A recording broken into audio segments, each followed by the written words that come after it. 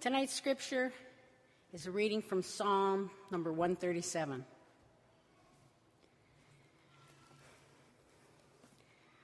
By the rivers of Babylon, there we sat down and there we wept when we remembered Zion. On the willows there we hung up our harps, for there our captors asked us for songs, and our tormentors asked for mirth, saying, "Sing us one of the songs of Zion." How could we sing the Lord's song in a foreign land?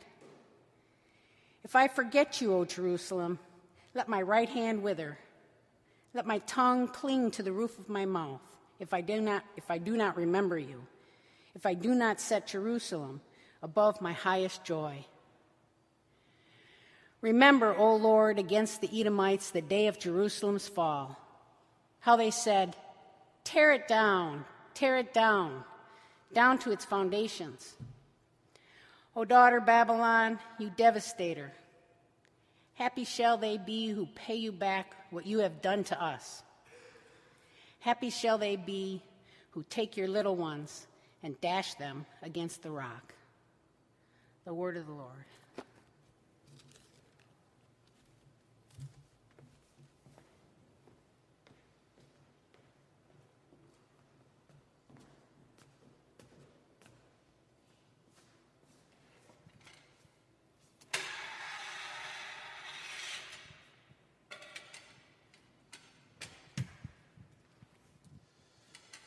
Watched a lot of stand-up comedy while I was away.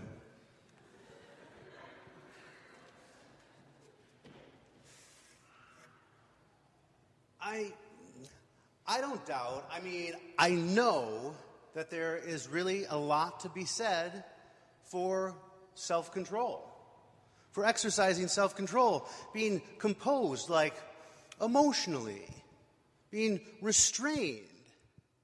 But somehow I'd rather hear about that from Buddhists than like Scandinavian Lutherans.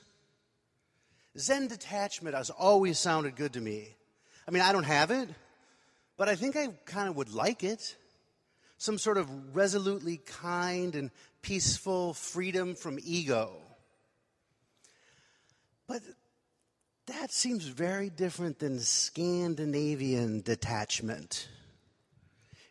Scandinavian detachment seems like frustrating. Like very frustrating to me. Like I know there's some sort of continuum of things. There's frozen, cold, cool, warm, and hot. I always kind of like the way Miles Davis turned his back on his audience when he played. He turned his back on the audience, like he turned his back on Western civilization, man. He was so beautifully cool. But if I'm at the co-op with my kids and we're hungry and we're in a hurry and my son breaks a jar of pasta sauce and I'm feeling a bit heated, and some white middle-class urban hipster who thinks he's cool tells me to just be cool. That makes me feel, let's say, frustrated. No, Miles Davis invented cool. It's a sort of resistance to official culture, the empire's culture, racist, white, square. Miles wasn't going to, perform for, the man. No. Just turn his back and play his horn. Cool. But now cool has become, the official culture, right? It's like a global phenomenon. It's like the central ideology of, consumer capitalism. Cool. Cool was one thing when Miles Davis did it so beautifully. It was a little different when the children of white privileged majority put it on. Now cool is manufactured by corporations. Products are cooled and uncooled to regulate the economy. Gestures and speech patterns and postures and nomenclatures and nonchalance replicated and replicated and replicated. Cool used to be an attitude fostered by rebels and slaves and political dissidents, people for whom open rebellion invited punishment. So it hid behind a wall of ironic detachment, distancing itself from the source of authority rather than directly confronting it. But in the hands of merchants of cool, it's become practically a form of social control. It's not really so much a silent, knowing rejection of racist oppression any longer. You see, that's how the empire's machine keeps working, always churning resistance into its gears. I read that business leaders are now starting to quantify a country's gross national cool.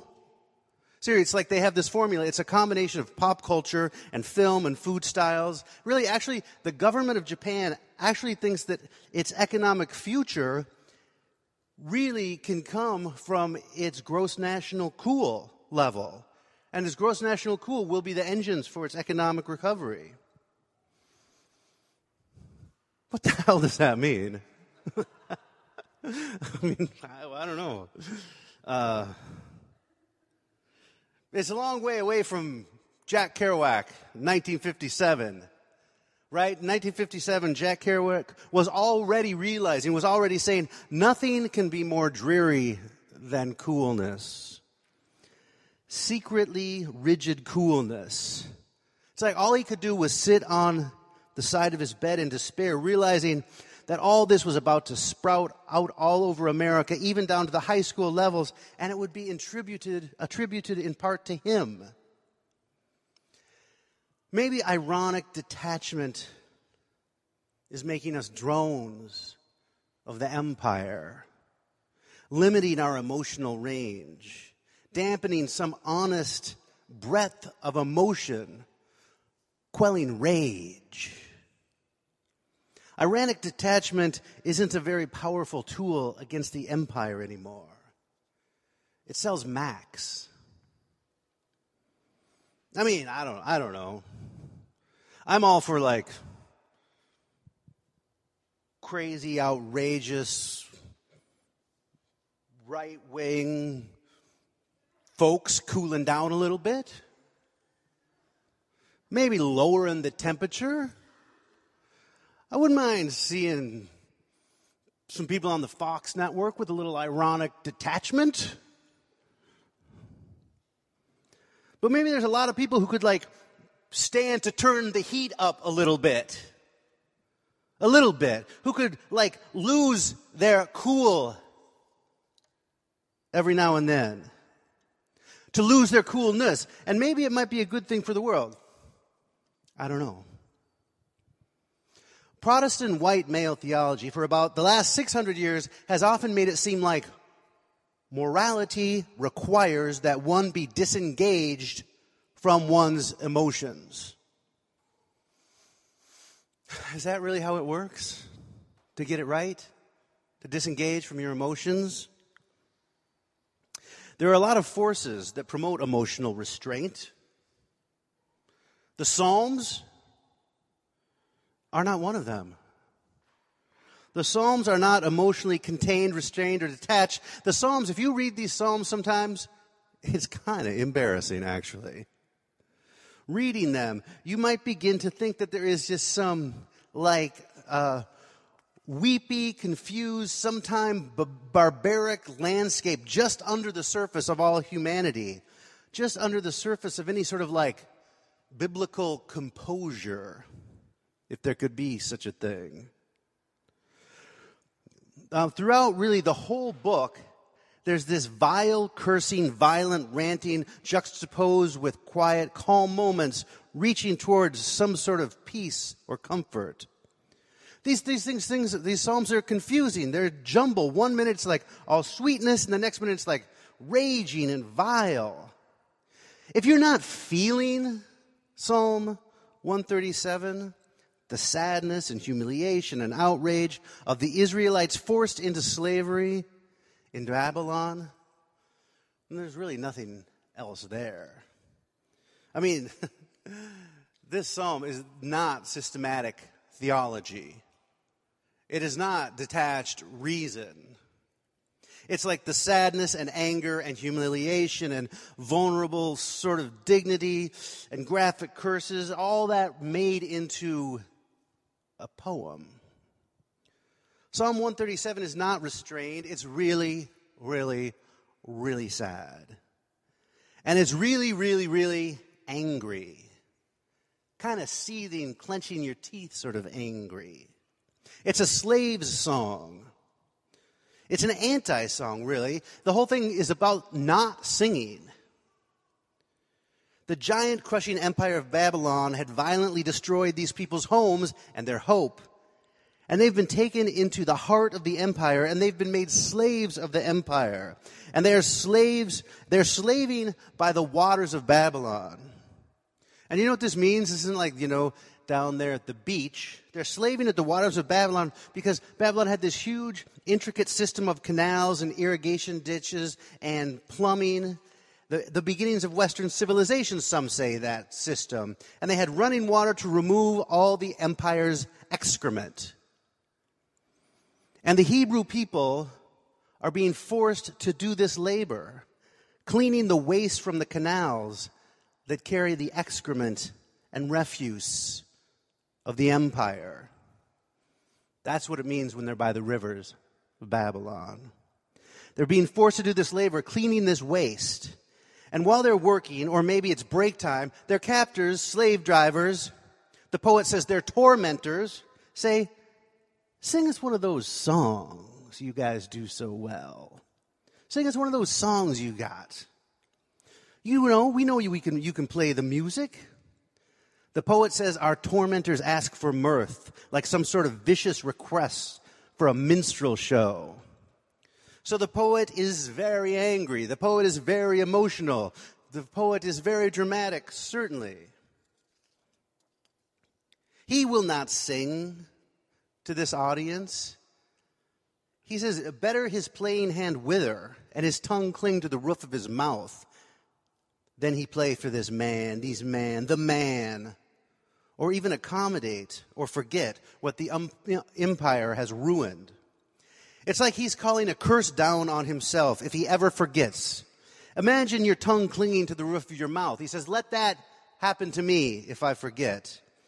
It's a bizarre and graphic curse, like stuff my throat with my own tongue and make my right hand useless if I ever forget what these people have done to my people. He believes it's absolutely essential to remember, to not detach somehow from the violence the empire has perpetrated against his land, against their souls. So the poet is feeling it. The poet is feeling it, reminding himself, reliving it so he can feel it. Of course, feeling something and violent fantasies of revenge are on a continuum. Maybe a little different, but maybe not that different. Like if you've ever actually seen your children's heads dashed against rocks. But so yeah, the poem ends on this note. Happy shall they be who take your little ones and dash them against the rocks. That's feeling something very, very strong. That's very, very violent. And it's kind of crazy, like, how is that in our scripture? How that's in the Bible? How is that in our lectionary? This is what's read in churches all over. It's a blood-curdling curse that this poet of God calls down. Like, what kind of people would make this book? Definitely not white Anglo-Saxon, Protestant, German theologians. Can you imagine a situation where they could have collected this particular kind of crazy collections of songs and poetry to be used in worship or ceremonies where you'd sing and chant them? I mean, some of the things that are in the Psalms are just outright violent and cruel and beyond belief. Happy may they be who dash your babies' heads against the wall. Let his days be few. May his children become orphans and his wife a widow. May the Lord wipe them out for their wickedness. The Lord our God wipe them all out. May curses enter the innards like water, and like oil in his bones boil. Can you imagine like this worship ceremony where they come together and they sing these things together? It seems like they're just like come from some weird ancient cult, which is kind of because they come from this weird ancient cult. Curses and candlelight, dead birds on the altar, blood and feathers, bone. It was a long, long, long time ago, and people smelled different and ate different, and they kept sheep in their homes, and a lot of people believed in curses and spells, and cursing was actually an integral part of life. Ancient Near East texts are filled with curses, with treaty curses and inscription curses and incantations to undo curses. That's what people did. They called down curses. It was a sort of weird, ancient, cultic thing to do. But I'm not saying we've made, like a lot of progress from that. I grew up in a church where on Sundays, the youth pastor would set us down, and this one Sunday, he drew this picture of a train. Maybe you've seen this, with 3 cars on the board. The first car was called Fact, and that car was the engine. Fact is the engine. And the next car was called Faith, which was pulled by Fact. And then there was the caboose, Feeling. And the point of the illustration is that you needed the facts that we know were true beyond a shadow of a doubt, and then you needed the faith that was pulled along by that fact. But caboose, the feeling, you could probably cut that off and the train would still run fine. It's a different kind of weird we have. Candles and curses and bones seem kind of all right compared to these boards with train illustrations and the authority telling us to go ahead and cut our feelings off like they don't matter. Faith, fact, as long as you got the engine of fact running strong. Infants and little ones and mothers with children are dashed to pieces, one place and then another and another, all over the Scripture and in the world. There's a lot of violent imagery splayed across the pages of Scripture. There's a lot of unfettered anger expressed. Do we say it shouldn't be there, or that they didn't really mean it, or should we probably clean it up, or somebody should have cleaned up this language? But truth is, plenty of editing went into this book over a long, long period of time, and they never took it out.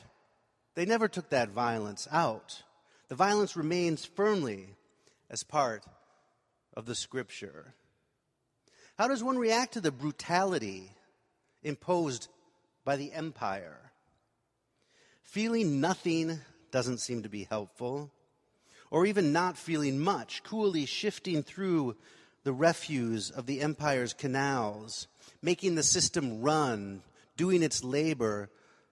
Composure has its limitations. The Psalms don't always look on the bright side or keep on the sunny side. People say a lot of times these days, you've got to lighten up, move on.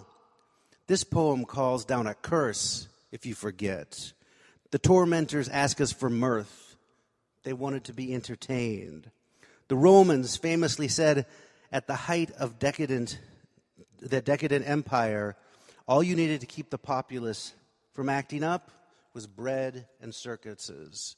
Give them enough food and entertainment, and you can contain them.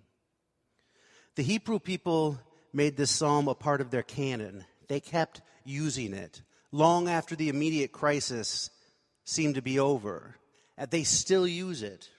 Because maybe the crisis did sometimes seem like it was over, but then Israel was faced with the temptation of denial, the pretense that there had been no loss, that there had been no wilderness. But who really cares, We have social media now. So a lot of the earth is becoming uninhabitable. So the air is becoming unbreathable and the water undrinkable. Although the quality of TV has never been better. Walter Brueggemann, a great theologian and biblical scholar, says the return from exile, the way out of slavery, out of the claws of empire, begins with an emotional act of civil disobedience. An emotional act of civil disobedience. To be emotionally disobedient to the empire. I mean, I don't really know what that means, but I just want to do it so bad. I like how it sounds. I think we should all do it. Emotional act of civil disobedience to the empire. Brueggemann says instead of a fearful, striving, self-preoccupation, you have to re-enter the pain of the world. It's sort of counter-cool. It's a little bit of a theme these days in the cultural ethos, in the feminist movements, in the Obama administration. When someone calls for the payment of reparations to black Americans for slavery, people say, you got to move on. You can't dwell in the past. Moving is hope. Let's move forward. Hope is moving on. But that's not the feeling in this text here tonight. It doesn't mean that there's not some truth in some other text for another night, but this text here tonight is very dramatic. It's a very dramatic plea, and it says, we need to make that loss in the past present. We need to feel that. This psalm is about not singing. It's better to lose your playing hand and have your tongue cleave to the roof of your mouth than to forget or accommodate or detach. You know, it's weird and kind of beautiful, actually. Even though the psalm is about not singing, how many times and in how many ways this psalm has been put to music.